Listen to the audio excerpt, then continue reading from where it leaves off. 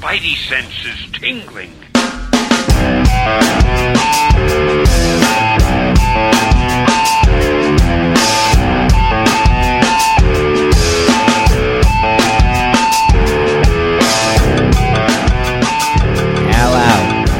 He's ready to recant and tell the world that Doc Ock did indeed kill Massacre. Tonight on Paper Keg, episode 97. He's Slim, the host, the Paper Keg podcast. Never would I recant. Never. Because Spider-Man did not kill Massacre. Welcome to the show where we talk about industry, news, the books we're reading, and we do a special book club every week. This week, we all read one book by Brian Wood, The Massive.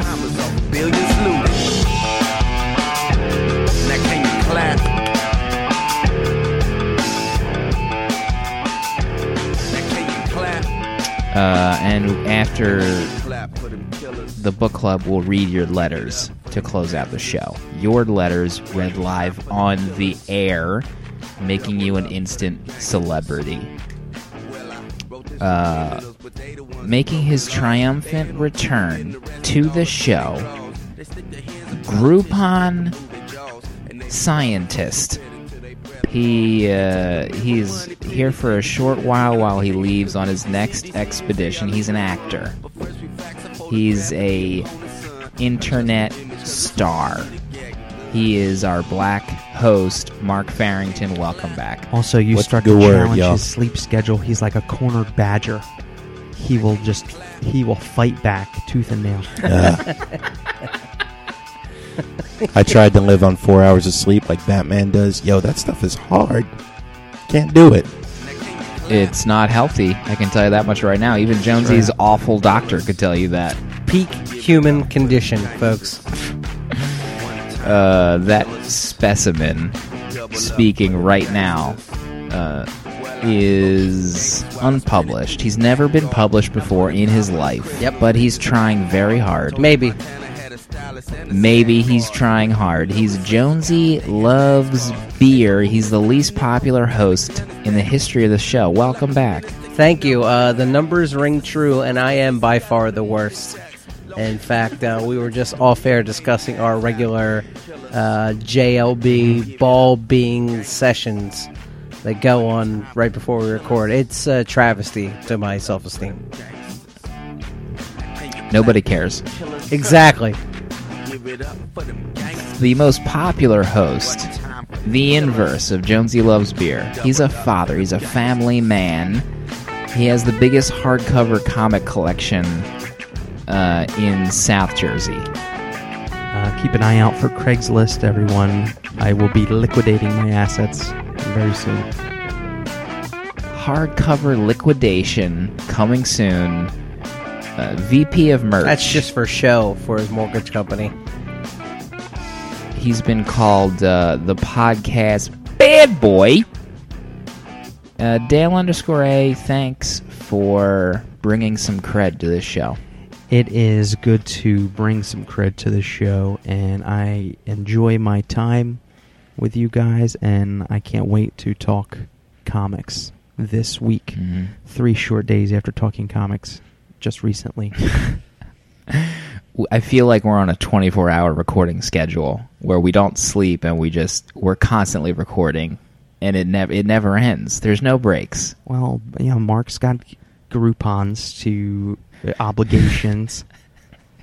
He's got previous Groupon engagements that he has to honor. And you know what? This is during the off season too. Softball starts soon too. Softball? Softball. Oh yeah. We're gonna be forced called to record it like Friday at 4 a.m. We might have to call in the B hosts. We might have to get the Seth Breedsloves and the Don Garveys on the show to replace you. Come on, we can't keep up with their recording schedule. The Mike Connollys of the Echo Rift Radio Network. How about Mary Train, who recently told me she's coming down to Free Comic Book Day with me? What? Oh, she's going to be there all day? Right. All day and all night. With you or representing you? Riding with me. This is unheard of. We haven't heard something like this since Jonesy told us that his wife and infant son were going to accompany him to a 12-hour event that leads into the evening. I hope Mary Train, Mrs. Beef, as she's been called on previous shows, is aware of what's going to happen that evening. She is fully informed. May 4th, Free Comic Book Day, we will be at the comic book shop in Delaware doing something. Kissing babies. Jonesy will be hamming it up somehow, possibly intoxicated. I don't know if he's going to have trunk beers or what have you. Hopefully he doesn't just breathe on 10-year-olds' mouths and intoxicate them. That might be the most inflammable thing you have ever said on this show. Inflammable or inflammatory? What did I say? Inflammable. Thanks for being both here. apply. Both apply right now. Jonesy will flap on the Free Comics like Chris Farley and Tommy Boy at the beginning. Or Matt Foley, he'll just flop Now, like wingy. Now, Mark, you are missing in action. We talked about 2 books that were, I believe, your picks, and you were not present. I did not pick Ultimate Spider-Man. I did not want to read that. Let's go back in time, because I want to hear from you. We read League of Extraordinary Gentlemen, the Hard R edition, where it was the very first volume. Did you read that, and what were your thoughts? I did read the League. I deleted my notes, so I'm going to wing most of this. I thought it was good, not great. Part of the problem with it that I had was, obviously it was composed a lot of the Victorian era characters, but I thought they were more interesting in books that we read separately. Like Professor Moriarty was more interesting in the book that we read. What was that? Not The Sixth Gun, but somebody help me out. The Sherlock Holmes story. It was one of our book club books. Yeah, it was called Moriarty. That would explain it. Moriarty was more interesting there. The Dracula I didn't like the Dracula book club, so that one almost single-handedly invalidated my point. Bottom line, I thought it was at least a decent book, but it's hard for me to get into Victorian era stuff. It was better than the movie. I don't know if I'd keep reading it. I had no real desire to keep going forward in the League history. Some of the writing made me laugh. I like the pornography references. Jonesy's eyes just popped up. Jonesy's pants just popped up. Mm-hmm. Heyo. Truth be told, I was a little disappointed, to be honest. Yeah. Wow. I think we all were. I mean, I was. I can't speak for everybody, but I will.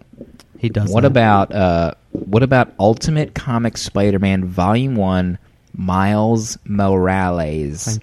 Volume 2, Volume 1. Volume 2, I apologize. Volume 2, Volume 1. I will concede that it is decently written and it's okay. That being said, Bendis phoned it into me on that one. What?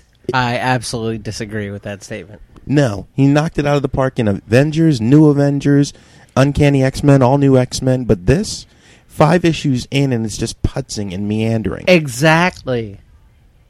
The volume, the bloom is off the Mark Farrington rose right now, I think, is what we can safely say. Yeah. I'm holding this. I think my problem with this volume compared to the original Ultimate Spider-Man Volume 1 is that I am comparing it to Ultimate Spider-Man 1. If you compare the first 5 issues, Peter lost his uncle, he gained his webbing, he got the costume, he learned great power, great responsibility. What did Miles do in 5 issues? He got bit by the spider, and that's it. He bumbled his way into a fight against Electro and just happened to save the day because he was there. He didn't learn any lesson. And oh, by the way, 21 issues in, Miles still hasn't learned this lesson of great power and great responsibility. How can you be a Spider-Man and not know that? So, no, I can't rip this book for being bad.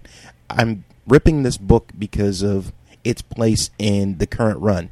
Nothing's happened 21 issues later.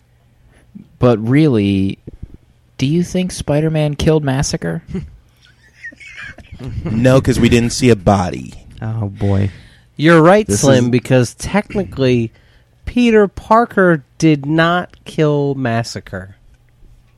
I'm not. I listen, Jonesy. Finger. He's look at that finger on his mouth. What is happening right Jonesy now? loves semantics. It's like a breakfast sausage. I'm not getting into the nitty-gritty of who killed Massacre, because, guys, he's still alive. He is not dead. But we're quickly running out of time. We're running over budget. What's happening in the news? Dale_A Newsman. Well, not a whole lot of news in the past 24 hours since last talking about news. The 2013 Eisner nominations have hit the public scene. Okay? 25 years the Eisners have been around this year. And, we got some good titles in there. We've read a few of them. Fatale, Hawkeye, Manhattan Projects, Prophet. That Prophet, Best Continuing Series, I just read that for the first time. That's garbage. What is that doing in these? They must have read the first 3 issues, too. Alleged. Dale does not speak for the host of Paper Keg. The Eisner panel has only read the first 3 issues as well, and that's fine. That's the same mistake we all made. Saga, Best Continuing Series, and Eisners are a big deal. They are. They're the Oscars and Golden Globes of comics combined into one. So, to be able to tout an Eisner-winning team or an Eisner-winning title in your stable of books, I think that does a pretty good job of boosting sales. I would think. Jonesy, what's the Eisner version for fan fiction? Is there one, and how many awards have you won? I have won all of the awards because they take place in my den. They are called the Jonesies. And you just go ahead and submit your work to jonesy@paperkeg.com. And much like The Office, I'll have a little bar ceremony where you must pay me drinks to award you Jonesies. You can give out the shrunken Thundercat sword over your right shoulder there. He's also going to give away the sword itself, but definitely the sword in a photocopier, and then that single page will be yours. Oh, right. Signed by you. Did you really just name an award after yourself? Would you have it any other way? Walked into that Who's one. reading the Manhattan Projects? Dale, are you reading that book? I am only reading it in volumes. Volume 2 just got dropped digitally. I saw that at the comic book store today. Hard. Have you been reading the singles, Matthew? No, that's I need to accumulate maybe like 15 issues of that book. Yeah. That's a book that I have no idea what's happening if I just read it month to month. Might as well just throw in the garbage if I start that book after 30 days. Yeah, it's a tough pill to swallow if you're not taking big binges on it, Mm-hmm. But read in big chunks like that, amazing. Amazing, okay. Maybe. What's any other standouts from the Eisners? Any notables before we get into talk about what we read? Oh, boy. Well, Best Writer, Brubs, Ed. Bribs. Matt Fraction, Brandon Graham must be for the Multiple Warheads project he's doing. Jonathan Hickman, Brian K. Vaughan, Frank M. Young for the Carter Family. I haven't heard of that one. Never heard of it. Any? No. Is it a Fantagraphics, John, or some graphic Abrams, novel-esque? Abrams Comic Arts. Okay, interesting. They're in the app, right? The Comixology. They are in the app. That is correct. Not sure if we have their full library necessarily. The Hernandezes for Best Writer Artist in Love and Rockets, New Stories, Volume 5. David Aja, Becky Cloonan, Chris Somney. Oh, my God.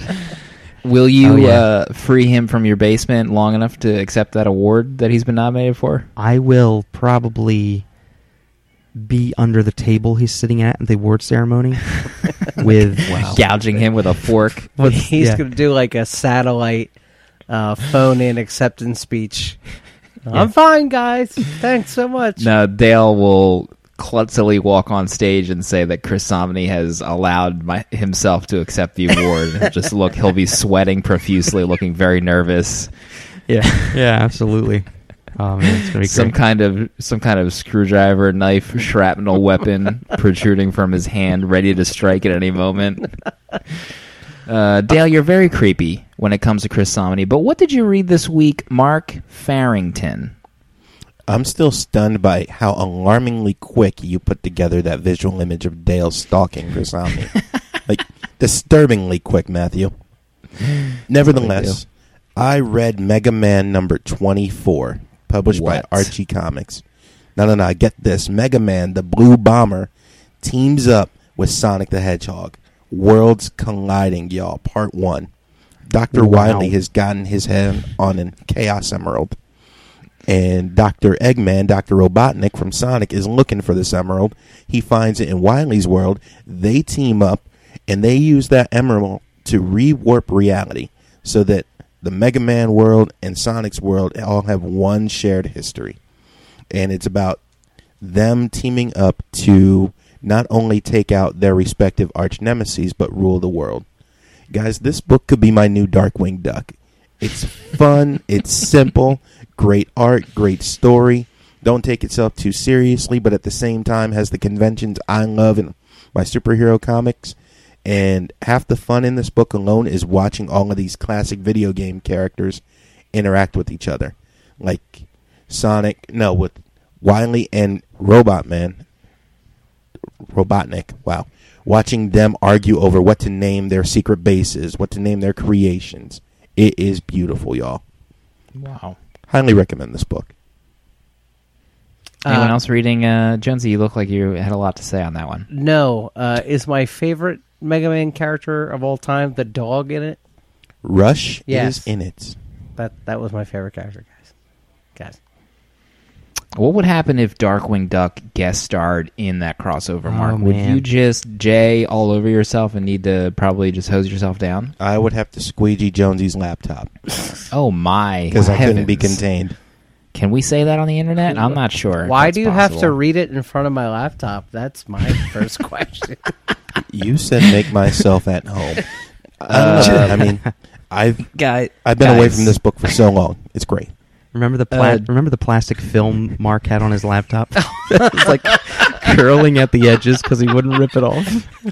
Damn right I wouldn't. Farrington had, maybe you still have it. It's like a 2007 HP laptop that at some point had 2009. plastic wrapping. Like, you know when you went to high school and you would put the plastic wrap on your books? Clear to protect contact them? paper. He had clear contact paper on his laptop that looked like it was 30 years old and just peeling from humidity in his basement. You know what? I never took it off when I got it back in 2009, and then everybody touches, and like, why do you still have that there? Thus proving my point. If That's the why I CDC still have it there. If the CDC saw it, they would blow it up. They would put like like one of those like upside down bowls on it and drill it to the ground and then explode it. Yeah. I think that's what they would do. Well, it's just preparing me for that inevitable Darkwing Duck crossover. Justice League 19, guys. That's what I want to talk about right now. I'm taking my headphones off. I haven't read that yet. Just wait when I can my listen. gosh, Mark! I can make it less spoilerific if you want. Yeah, could you? Yeah, please. I will. If you see me dramatically throw down my headphones. I'll talk about what's in the preview pages that has hit USA Today, where everyone gets their comic news these days. Batman on the cover is killing Superman with kryptonite.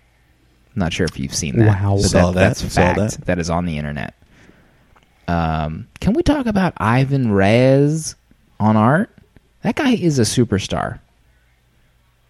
Mark, what else has Ivan Reyes done? Did he do Flash or something? He did Blackest Night with Jeff Johns. Him and Jeff Johns are boys. Oh, yeah. He did Green Lantern's original run, the Hal Jordan run that Jeff brought him back. Ethan Van Sciver did Flash Rebirth. Oh, maybe he did the new Aquaman, too. He did I do think the he new started Aquaman. New 52. So this guy is the real deal. This guy's a superstar. His art is fantastic. I read the preview pages, and it opens up in the Batcave with Red Hood and Alfred just chumming around like BFFs. And they're like, let's talk about Batman and stuff. And then this guy infiltrates the Batcave wearing a super sexy leather suit, very Batman-esque, wearing a mask. Takes them both down. Takes Alfred down like a punk. Takes Red Hood down because nobody cares about him. And then he goes into this secret lair inside the Batcave where Batman has briefcases nicely laid out with the Wonder Woman logo on it, the Superman logo on one, etc., etc. Let's see where this So is this going. is the Tower of Babel for the New 52. Wow. I mean, what kind of time does Batman put into making a briefcase with each team member's logo And on it? how convenient if you ever need to travel with it. It's already in a briefcase with a nice little handle. I mean, literally 10 Gotham citizens died while he's burning those logos into briefcases. Guy's a J-off. Well, he's had So- since 0 year to take care of everything. I helped you make those briefcases, Mr. Wayne, since 0 year. Mark, we should talk about that in the fireside as well. So this guy steals Superman's briefcase, and Batman eventually finds out. They have no trace of this guy, and Deanna and Clark are off gallivanting around the Middle East or some such, toppling, corrupt leaders. And Batman warps over there with the help of Cyborg, and he's like, "We got a problem." Someone went into the cave, and they didn't try to get at me. They tried to get at you, Superman. And Deanna freaks out in the instant where he says this, and wonders what he has that can hurt Clark. And essentially, it wraps up after that. So it's Tower of Babel in the New 52, but there's no awesome scene where someone digs up his parents' corpses and dangles them in front of him. Yet. Yet. Right. What did you think? I felt like it was really rushed in the reveal of what, he has Clark Kryptonite, but I feel like it could be a good arc. I just hope they don't rush into things too quick. I mean, the art is spectacular. He also reveals that he knows about Clark and Deanna having a relationship because he's a detective. Sure, never forget that. Show enough. But, that's that. What about you, Jonesy Loves Beer? What did you read? I really want to talk about Superior Spider-Man 8, just get in your face. But instead, I'll talk about Daredevil issue 25. I want to know if this run will ever peak, because it can't possibly go any higher than this past issue. Did everyone here read it before I go on? Nope. I did. I didn't, Okay. but you can talk about it. The culmination of this mini arc where people have been experimented on to try to recreate Daredevil's powers finally comes to a head, and Daredevil must face the end game, the one person they got right and successfully gave Daredevil skills to.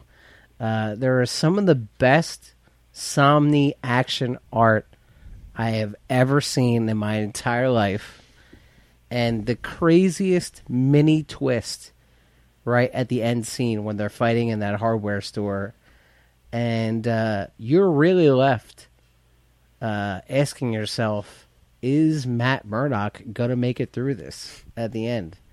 Just heart-pounding action. Dale, I only wish that I could transport Chris Somni from your basement to mine. This is just such a lovely issue. And you're stupid. You are dumb if you are not reading Mark Waid's Daredevil. It's harsh. Like, your IQ is in the It's harsh. basement, is what I'm saying. Oh my word. I remember you being very skeptic about Mark Waid writing Daredevil 2 years ago when it first came out. Show me the Yeah. tape. Jonesy, I mean, he does the 8th head turn. Mostly because it wasn't Bendis and Malik. Show on me it. the tape. I mean, it probably did happen, and Jonesy probably took a big ass just like he did on All New X-Men that one time, and then did a total 180 and guys, I'm just kidding, I'm back. I love this book. That's right. Let Show me me the back tape. in the circle. All I'm saying is show me the tape. That ending, the last panel, is amazing. I hope they never stop doing Daredevil, and if they do stop doing Daredevil, they just do Indiana Jones, like I suggested to Chris Somni, and then he did a sketch of Indiana Jones, thanks to me, and we all saw it on Instagram. We did. did all And see you're it. welcome. We You're did all very see it. welcome, Does he just Internet. call you up? Like, I imagine he calls Slim up, is like, Hey, Slim, I'm just sitting here in the bathtub thinking, what can I do for next comic? Mm-hmm. Or such. I can't divulge details of my intimate relationships with dear friends, but Dale_A, I'm really interested to hear what you read this week. I read a gem of a one-shot, Aliens Salvation. Dave Gibbons, Mike Mignola on art, Kevin Nolan on inks. This came out in... Kevin Nolan, oh my god. That name rings a bell? A beautiful bell for you? He drew some Wolverine stuff back in the day. He did the little corner box art. Oh, okay. This came out in 1993, and it is about a crew on a vessel, as many alien stories are, and most of the story is driven and told through a man's prayer to God. He's a God-fearing man, and he gets made fun of on the ship because of it. And very quickly, things go south because their cargo starts busting out of the cargo hold. So the captain busts into the cafeteria and breaks at gunpoint, escorts this God-fearing man, his name's Selkirk, into a jettison escape. Sure it isn't Ryback? Escape pod. Don't interrupt me. And crash lands on this planet. And the captain is half driven crazy because he was attacked by the xenomorph aliens. And the Selkirk has to put him down because he fears for his own safety. Come to find out, the ship itself did crash land on the planet, and no one made it, but as he's exploring the wilderness, he finds an alien queen laying eggs. And through finding one of the only remaining survivor is an android, Dean, who tells the story of the company, which is the Weyland-Yutani Corporation, probably, that basically the military wants to destroy all xenomorphs, obviously. But of course. Weyland-Yutani basically targeted this planet. It's way off in the far corner of the universe. Nobody would ever know about it. And they're shipping all the xenomorphs over there to basically set up like a living, breathing cache/armory in case they ever need to get alien xenomorphs out again. So there's a queen there. They're shipping the remaining xenomorphs that they have there. And the crew was expendable if need be to help create xenomorphs, and basically they're going to let the xenomorphs take over the planet and take over, chest burst through all the living ape-like creatures and stuff like that. And basically it doesn't end very happily. The Selkirk has to make sacrifices, but hopefully he blows up the planet in the process? Question mark? Can I say that I love the word cache, and I think I need to use that in real world instances. I think that's. I encourage that. Mm-hmm. But Mike Mignola on this, I don't know. It's very Mignola, but it's because of that. It's just gorgeous, and I say that for everything I ever read. But it's beautiful. Is this Dark Horse app, or did you pick this up on the Amazon or in the shop? This is Dark Horse app. It's I think $2.99 or $3.99 one shot. Definitely worth a read. The colors are very kind of like washed out, and there's not a whole lot of color on a lot of the pages. So when there is a use of color, they just really stand out. And some of the splash pages, there's one in particular that I'd like to show, but it might not come across. But that it's reminded very me. Mignola. Oh yeah, look at that! I don't even know what I'm looking at, but it's good. That reminds me of your comment about the colors.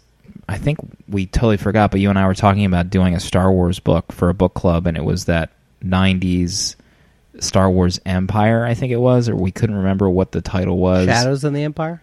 No. It's in the Dark Horse app, and it'll probably take me forever to find it. Oh, yeah. I remember. And the colors were just, like, gorgeous. They were, I don't know if it was just, like, 90s color where nobody cared or someone cared a lot. I couldn't tell, but it just came off looking fantastic now, reading it. Mm-hmm. Specifically Matt Hollingsworth on colors. But I've never read an Aliens comic before, and I probably, maybe early on, I would have not expressed any interest in it, but it's actually very beautiful, and I'd be interested in reading more Alien side stories. 2 sentences or less, Mark Farrington, Lightning Round. Cable and X-Force number 7 by Dennis Hopeless and Salvador Larroca. Cyclops from the Uncanny X-Men stops by to have a chat with his son Cable. Nothing even remotely interesting other than that happened in this book. Invincible Universe number 1. A fun spin-off from the Invincible title following the exploits of the creepy old man that controls Invincible's life. Teenage Mutant Ninja Turtles Villains Krang. This is one of the top 10 comic books that you will read this year. Stunningly beautiful and spine-tinglingly written. Beautiful book. 15 Love number 1. A Marvel mini-series about tennis. Think Cool Runnings in a manga-style art. And you're reading 15 Love. With black people? I'm sorry. Question mark? People. That's a lightning question. That's a lightning question. The Massive. Brian Wood. You might know him from DMZ, Conan, X-Men with Ladies, coming out soon. Ultimate X-Men. Zero, Channel Zero, maybe? Northlanders. Northlanders. Jonesy, what is this book about? In recent history, perhaps over the last 2 years, the world has gone through some man-made crashes around the globe. Multiple instances of extreme weather, earthquakes, tsunamis, just multiple events that have left most land masses inhabitable. Governments have collapsed. The economies have collapsed. Humanity is barely holding on, but is still civilized, per se. Some of the safest places to be is on the open water. And that's where we find ourselves here, folks, with the crew of the Capital, with a K. And they are a peaceful environmental activist group led by a former reformed mercenary, a self-professed pacifist, who leads an organization called the Ninth Wave. And they're out there just to see that nature is kept pure and that people stop bad practices in the midst of this terrible environmental crash. And the premise of the book is that their sister ship, the Massive, as it's called, which is a former shipping warehouse ship which has been modified to their cause, is gone missing and has been missing for weeks. And they're out in the open sea trying to survive and find it and avoid pirates. And sprinkled in is a lot of backstory told in flashback of the world before the crash. And much like Y the Last Man, will we ever really know what caused it? The Massive. Jonesy just smoothly steps away from the microphone after his synopsis. Thinking to himself, nailed it. Mark Farrington, this book is a Dark Horse book. This is out of your wheelhouse. I want to get a firm grasp on what you thought of Brian Wood's The Massive. That's going to be hard to give you because, truth be told, I don't know what I thought about it. I thought he was going to say he didn't read it. Jonesy was ready to high-five himself if you had said that you didn't read it. Man. Somebody gift that. Do people do that? They gift things? It's... Honestly, when I read this book, all I could think of was how I felt when I watched Kevin Costner's Waterworld. I was bored, and I was waiting for them to get to land. When they got to land, I found myself not caring. I think, honestly, obviously the premise of it being that it's safer to be on water, most of the book is going to take place on water. But I was bored through most of this book, to be honest with you. I had a hard time trying to follow what actually happened. I understood that it was told in flashbacks and in present, but to me, they weren't really smooth transitions. So I would kind of drift off, start reading a flashback, and then not know if I was reading the present. Honestly, guys, this book did not grip me. I didn't have any attachment to the characters. I didn't care about the story. I'm ripping it, and it's not a bad book in any way, shape, or form. I just wasn't engaged. I think Dale just crapped his pants. This is me not tweeting Brian Wood to tell him that we reviewed his book club for book club. Maybe I should have went to Mark last. But if I'm the minority, no pun intended, You're black. Obviously. I'll be that. And I can't even say I hated it. It was just, guys, tell me what I missed. Why was this book so good? I greatly enjoyed. I stopped after 2 issues because it was another book that I didn't want to read monthly.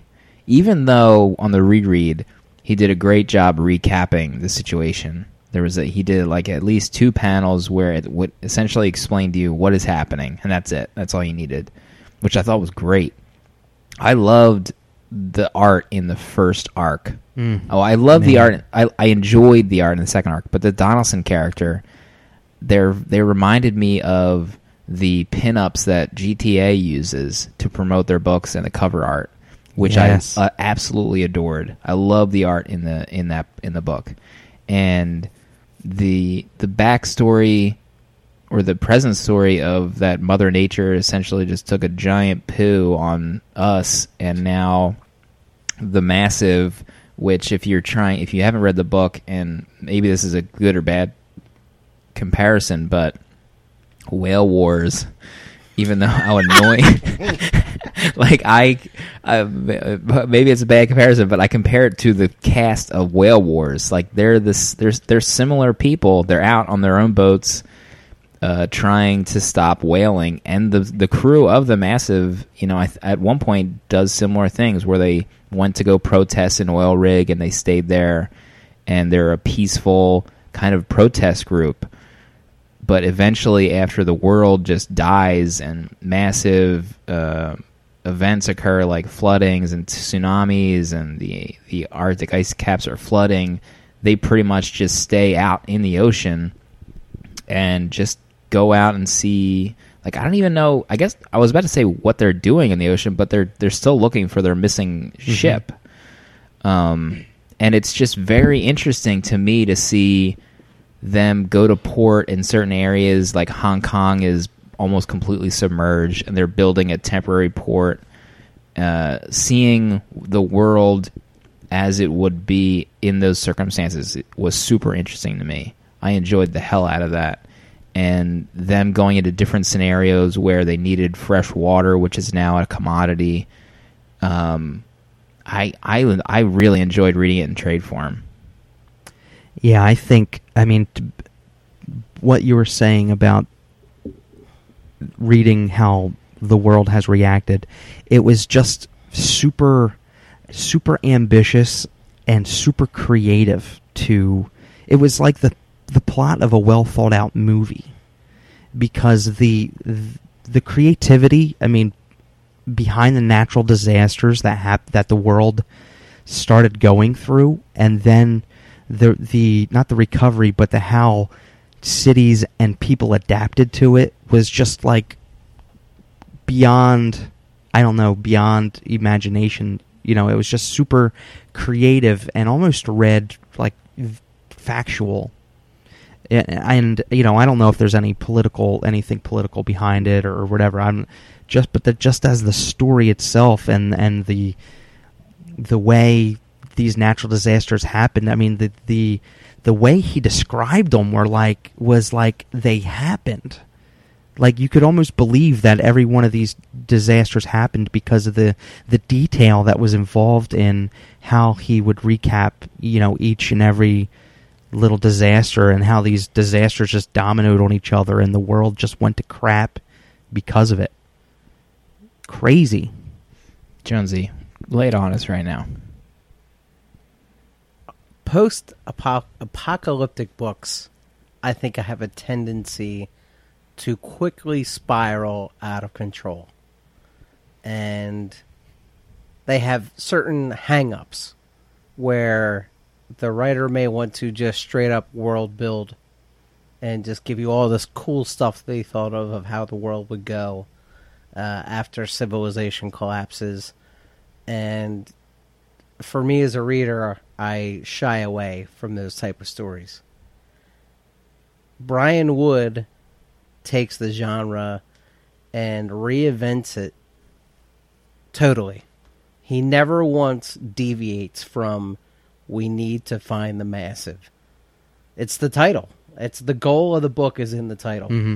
And the only way he gives us a variety of stories is to give the crew short-term goals. But they never once lose the sight of, our goal is to find our sister ship and make sure they're okay. So when I read things, like when I read the breaks, like, it seems like he stops to take a breath of fresh air, telling the main story, and that's when he goes into the fact statements about the end of the world as we know it. They become more poignant to me. They're not lost in the shuffle. Like, one I can think of clearly is how in North Africa or Sub-Saharan Africa they said that once diamonds caused all the conflict and death in the area, now a life is only worth 5 gallons of fresh water. Like, that was just that's such a great and memorable line of a throwaway moment in any other book. Mm-hmm. And the best comparison I can draw is Y: The Last Man. Again, because BKV set the goal as restart the human race, but look at how many twists and turns that Yorick had to go through in side adventures to get there. But at the end, we got payoff, and the Massive feels a lot like that. See, I hear what you're saying, but I think I would be more inclined to agree with Slim, at least from the pleasure I got from the book when I read it. Thank you. It pains me to say it on record.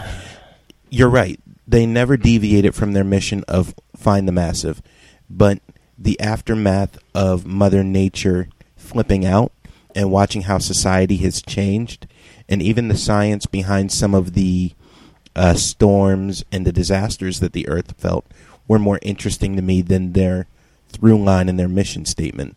I loved when they went to Hong Kong and the city wasn't really devastated, but it was empty because seismic activity could topple over all of the buildings and skyscrapers. And I loved when they went to the port and they were trying to trade, and he said, "Hey, we'll pay you." He said, "No, you stupid arse. If we're just going to wipe our behinds with your dollars soon, but you know what? We'll trade. I'll give it to some unsuspecting dummy." Mm-hmm. That was cool. And when I read those, it was, all right, great. I can get with this. I'm down. and then they went back to the Massive, and I got bored again. You know what I mean? So it was almost the opposite for you. Just about, yeah. Who was the crew on the Massive? There was Mag, who worked with who's the main guy's name? who was on the Right. Massive that is not Israel. present in Oh, the Capitol? I don't know that they're ever named. Slim. Yeah, I don't think they are. That's a little weird, right? How we haven't really been introduced to any crew member of the Massive. Yeah, the only thing I could piece together is that it was mostly like college students and interns and the less hardened group of the Ninth Wave that maybe was doing most of the research. I'm wondering if it'll be part of another arc where it's like Lost, where they introduce the other wing of the plane, and he like takes like 5 or 6 issues to then Kudos for the Lost reference. do their backstory. Thank you. How about the endings of each issue? I thought the endings were really odd, like his cutoff points for the issues. They didn't feel like typical comic book endings. They just kind all of felt like they fizzled. drifted off, for lack of a better phrase. It just feels like the issue like slowed down and it was going to commercial break or something. Mm-hmm. It was an odd vibe, but it was consistent. So it was a cool storytelling tool, but I almost couldn't tell. Reading it in a volume like that, it was hard to tell when the issue actually ended. Yeah. Yeah, if not for the recap pages, I would have no clue where the beginning or ending of any main point was in this volume. I mean, certainly writing for the trade. Alleged writing for the Alleged. trade. Very No, good. it's confirmed. Now, I read these in floppies, so at the end of every single issue, it had the dossiers and it had the handwritten notes. Did the collected editions have those too? The dossiers, no, it didn't have. I know it didn't have the dossiers, but it had the. Yeah, I think I specifically think that he kept things for print over digital. I remember that being a thing where I was buying it digitally, and I was kind of bummed that he was holding off. Yeah. For like, I guess maybe it's 50 cents extra in print, so he keeps that stuff there, and it's not for the digital singles, which is a bummer. Interesting. The only thing the volume had was the 3 8-page stories that was featured in Dark Horse Presents, like before the Massive premiered, Which was also a free digital download for a period of time. It might still be. Oh, that's right. Yeah. And I actually forgot about that when I reread the singles. I forgot about that 8-pager, and I remember that it kind of tells Callum's story of him on that oil rig where like everybody died but him, and I totally forgot about it. So that was a cool little callback that I reread. But I hope that Donaldson character comes back on art. Man, that guy was so good. So good. That I'd encourage everybody to read just the first, 3 or 4 issues, because the art is just simply amazing. And then, of course, the colorist, Dave Stewart, to the rescue. Just for an odd little curiosity, I looked at the fine print of the book, and it only credits Brian Wood as the creator, or like, rights reserved and all that stuff. I was curious if it would be like a Brian Wood Donaldson created by, but it's just Wood. Interesting. I wonder if Mara is like that, or if Ming Doyle is like co-creator. Hey, one of the things I didn't get about this book is when they were cutting back and forth, and I'm specifically looking at issue 2 right now, they would use transitional words, or I guess reference it as Kamchatka. What did that mean? I don't know what that meant. I thought that was a place in the world. I wasn't sure if it was a location, if it was another language meaning the past or present or whatever. But it was just bugging me. I was trying to figure that out and couldn't. I loved his promotional art that he creates, too, for this book. Like the posters that he designs and draws, the maps and stuff. I love that stuff. I love those extra goodies. Yeah, there was a big DMZ feel with that too, because it's almost like he takes a real picture and then he kind of sketches it up and makes it so the art, like the Capitol, looks like a photograph, but artsy. Do you think him and Hickman get together and high five each other when they're putting together those designs for the books and the trade dress? Oh, yeah, they're probably bumping behinds, like hip checking each other. Kamchatka, Russian peninsula, known for their vodka. There you have Thank it. you. Vodka. Thank Go. The amount of detail that they put into this book was astounding. I can't take that away from them. It is impressive. The only thing I'm curious to see, and they all basically make reference to, let's keep Ninth Wave together. There's no point breaking it up now. The world needs us now more than ever.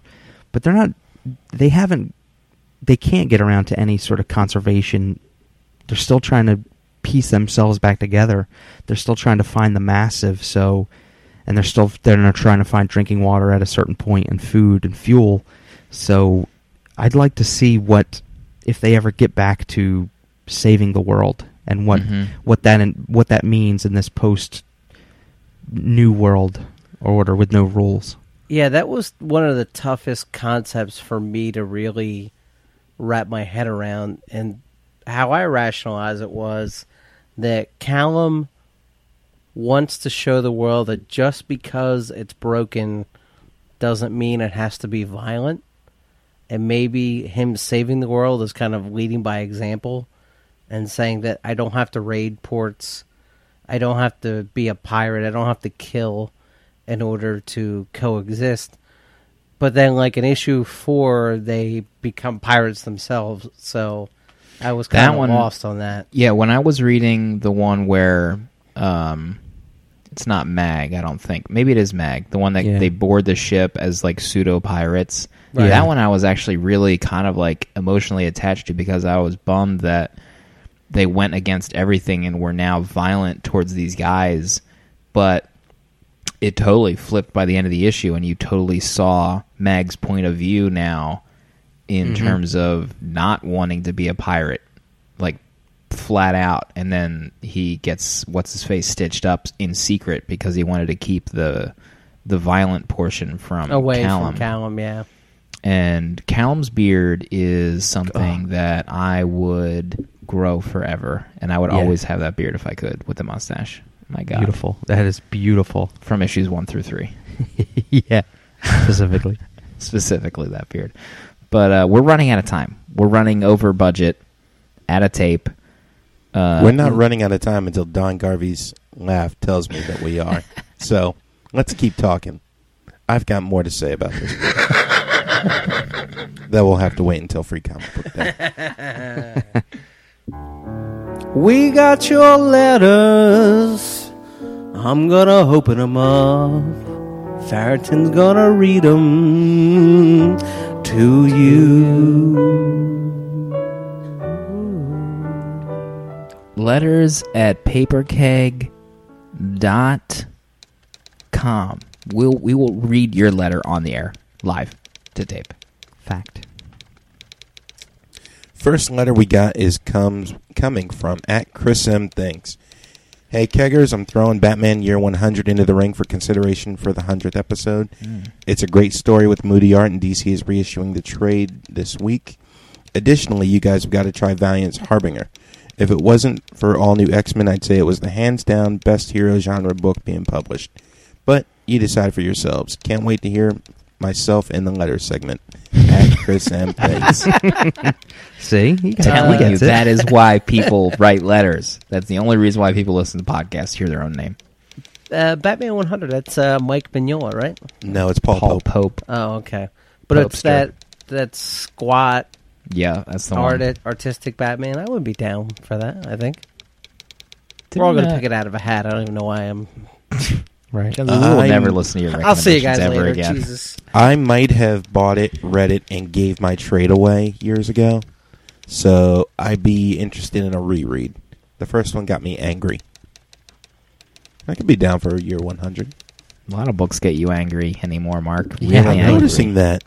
You're an angry individual lately. You need to go take a Groupon and get a vacation in Canada. I'm saying, right? And when I'm gone on this vacation with the Groupon, I need to read a book with talking animals. Those don't make me angry. Mascard. What Let's else we see. get, Mark? Anything good? Next letter is coming from Paul. Hey guys, I know I already sent in a letter with my suggestions per 100, but I had a thought off of our recent All Ages episode on AC, Princess Volume 1 by Jeremy Whitlock and M. Goodwin. I would love to hear your collective thoughts on this gem. Episode 100 or later, you guys need to read this. So Okay. noted. I read the first 2 issues and they're fantastic. Wow. Really? Yeah. Really? This book is Very called good. Princess. Prince. Yep. No, it's Princeless. Oh, Princeless. My bad. Princeless. My bad. There's Princeless. a lack of prince. Okay. This little girl gets put up in a tower to be rescued by a knight by her family, but she's kind of like a tomboy, and she escapes. I love it already. Jonesy loves tomboys. That's just Stone Cold I fact. love it Everybody already. knows that. His entire life, he's just been drawn to them. But it's a fun little romp. Legend of Billie Jean. He loves it. He loves it. Coal miner's daughter, you know? Yeah. Just one of the guys. Loves it. Wow. Thanks, Paul. From Seth, guys, it's been so long. I just want to know what you guys are thinking of this next Avengers movie. Where are your expectations at? Are they equal to or lesser than Slim's prodding anticipation of the Wolverine? What about the Fox Marvel movies? Think Mark Millar is going to have any impact on those in any way? Wanted to get our take on things. P.S. The best thing about the video cast are that Farrington's inevitable rage-filled flameout over the New 52 will be televised. Ain't that the truth? The Avengers 2 is like 10 years out. It's like a decade. Robert Downey Jr. will be in a wheelchair by the time that movie is filmed. Workable legs by the time that movie comes out. But who knows? I'm excited for it. We still have Thor to come out. Thor 2. No one's excited about that. It's going to Captain flop. America 2, Iron be Man good. 3. And, guys, I'm more excited about Man of Steel than anything. That third how about trailer that looks so trailer? good. That third trailer was magic. Loved it. Ooh-wee. Yeah, I'll tell you what. Zack Snyder knows how to cut a trailer. I thought his first Watchmen with that Smashing Pumpkin song was like one of the greatest things ever made. Brilliant. And that movie was... Ooh. A lot of orange. A lot of boobs. A lot of orange. I hope Jor-El plays a major role in this film, whether in flashback or eats up a chunk of time, because Russell Crowe just brings it. He does not phone it in this film. I hope Kevin Costner does not play a major role. Kevin Costner is not my Pa Kent. He's But mine. He's mine. You Yeah, can that have much him. right now. Take him. Who is your Pa Kent? Not Kevin Costner. That's not an actor's name. What actor would play Pa Kent right now in Mark Farrington's Superman, the movie? Oh, I would need somebody who's that warm, fatherly type. Give me a couple minutes. By fireside, I'll have a name. Okay. Charles Dutton. Boom. Done. Seconded. There you go. Get out of here, you stink. Charles Dutton's one of the greatest actors of all time. Good call, Dale. Next letter is from Dragonfro. Sup, peeps? Got a few more suggestions for the 100th ep and or regular book club. Number 1, Lex Luthor, Man of Steel. Number 2, Green Lantern, Circle of Fire. 3, Spider-Man Perceptions. 4, Daredevil Father. 5, Transformers G.I. Joes from Dreamwave. P.S. Any of you guys interested in buying a used Flyers hat? Found it in the garbage. Hashtag. It's despicable. Hey, y'all. Despicable email from Dragonfro. Dragonfro Internet High Five. Yeah, that was Didn't we actually do well done. Well Lex done. Luthor for the Old Comics podcast. And we loved it. We did do Lex I remember Luthor. it being fantastic. Quite And good. the sequel did not live up to it. There was The a sequel? The Or Joker not a one? sequel, the Joker follow-up. Oh, yeah, that was a No. dud. I think I was the only one who liked that. That was Joker an of Steel. absolute dud. Shocker. What else did he have? Dreamwave's G.I. Joe Transformers. That's like the Pat Lee era, I think, where everything was kind of anime. Was that the silent issue with... Are we talking in the late 80s? No, we're talking late 90s. The recent one? Early Okay. 2000s. Is that the one where they come back in World War II? Sure. Yep. That's the one. Okay, Daredevil. thanks for being absolutely dismissive of what I had to say. Yep. I'm just going to check out.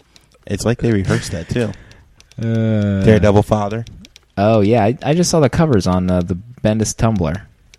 But I don't think I've ever read it. Wasn't that one plagued with lateness? Like 11 months in between issues or some such. Something like that. That was the one that Joe Quesada wrote and drew bedside while his father was in the hospital, terminally ill, if memory serves. And then he said Spider-Man Perceptions and Green Lantern Circle of Fire. What storyline is that one, Mark? Circle of Fire? I believe that's the one written by Brian K. Vaughan. It's a Kyle Rayner book. What?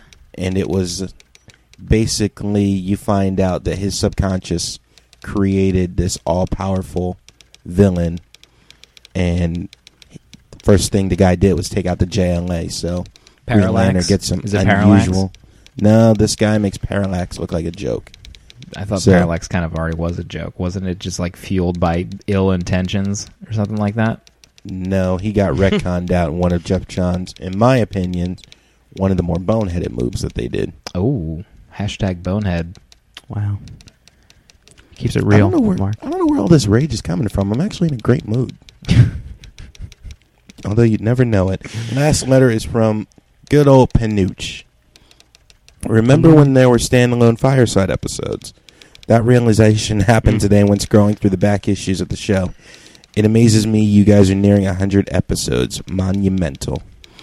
Thanks for every minute you all put into this show. I don't mean to gush, but you guys have created a real and international community through your show. For me personally, it has led to writing about comics for 2 websites on a weekly basis and really becoming a part of the comic book world. I have never been so invested and gotten to know so many people had I not been introduced to Paper Keg. Now on to my question. Last week I was reading Uncanny X-Men and a panel showed very clearly an iPhone. It was revealed to be the phone that triggered the Danger Room sequence and it belonged to Magneto. What is your opinion when you see modern tech in a superhero comic? I know Marvel heroes are meant to exist in the present world, but something feels strange to me about Magneto with an iPhone app for the Danger Room. Keep talking. We're all listening. Panuch. First of all, thanks for the super amazing words, Panuch. Yes. Thank you very much. And those standalone Firesides. I mean, if you think about that, we've done more than 100 episodes already because of those, probably. Mm-hmm. Do you guys remember the last episodes we recorded in Beth Corto's 400-degree Fahrenheit attic of the house she was watching? Mm-hmm. It was tough times. The Fireside. Did we ever release that Fireside, or did I edit out a portion of it? You edited out a major portion where we just kind of like poured our heart and souls about ending the show. Yeah, I remember that. I wonder if I still have that audio. Yeah, that was the audio where the show was ending. It was over. We were acting like the show was over because we thought it was. I mean, yeah, that was game over. There was no jokey extended hiatus. No.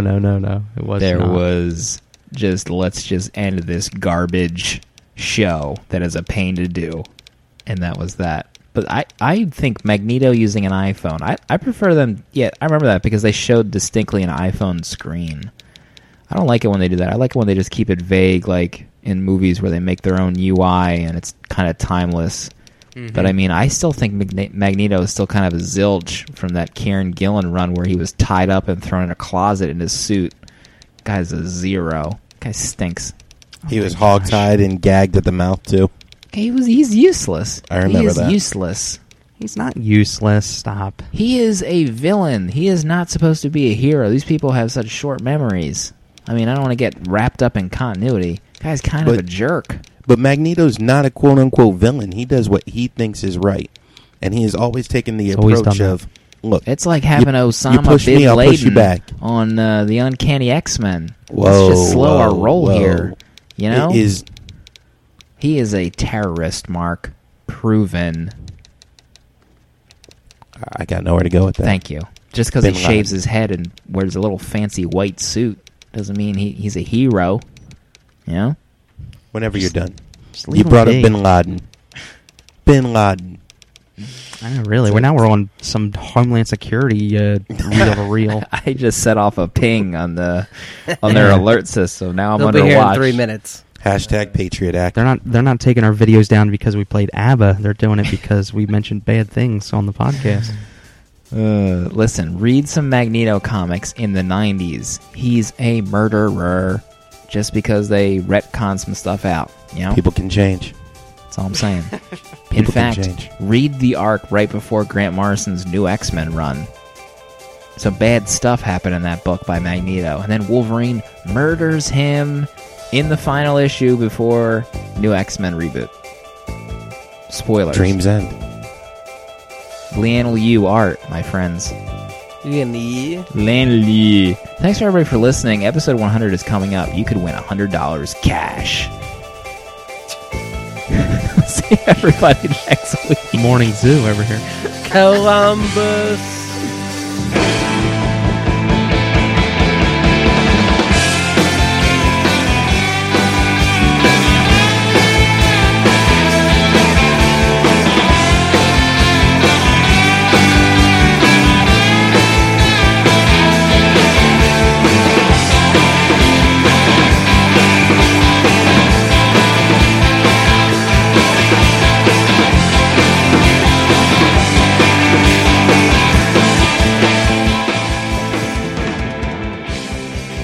My wife was not watching, so she didn't alert me to the fact that I had the camera on Jonesy and Mark for, I think, the last 20 minutes of that show. Right, you did. I fail to see the issue with that. I think we might have blown out some plasma screens with that white shirt Jonesy's got on. His permanent burn-in. That's You just been underscored. How does that feel?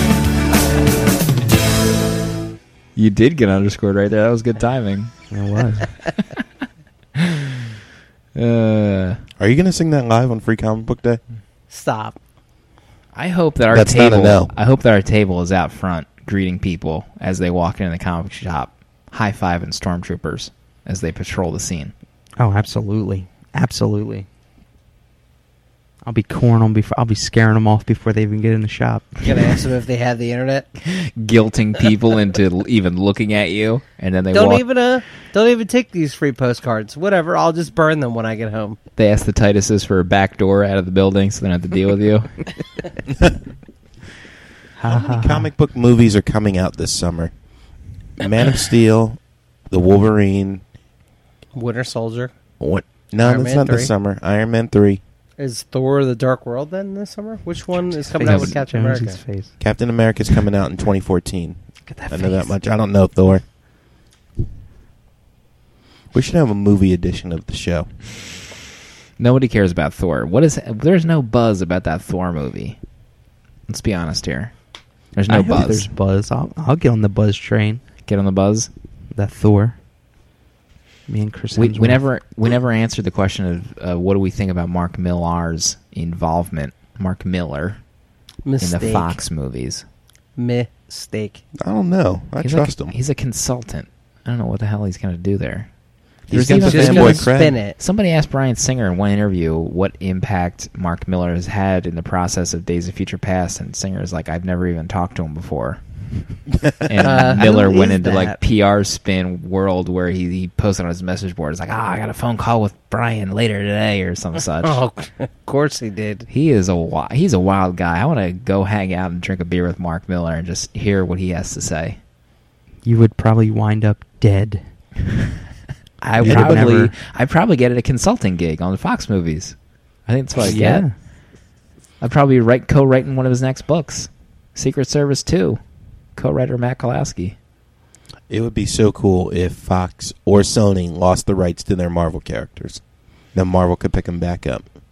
Will probably never happen, but hot darn would it be cool. It would Hot be. darn. Uh-oh, drink. Jonesy points out a Mark Farrington phrase. Mm-hmm. Is that a drinkable offense? That is a Especially drink, with yeah. his eyes half rolled up into the air because Listen to the just tape. can't tolerate it. Just show me the tape where I did it before. Oh, God. Just check any tape, and then you'll have it. It's like he's my Deco. You get used to it after a while. Wow.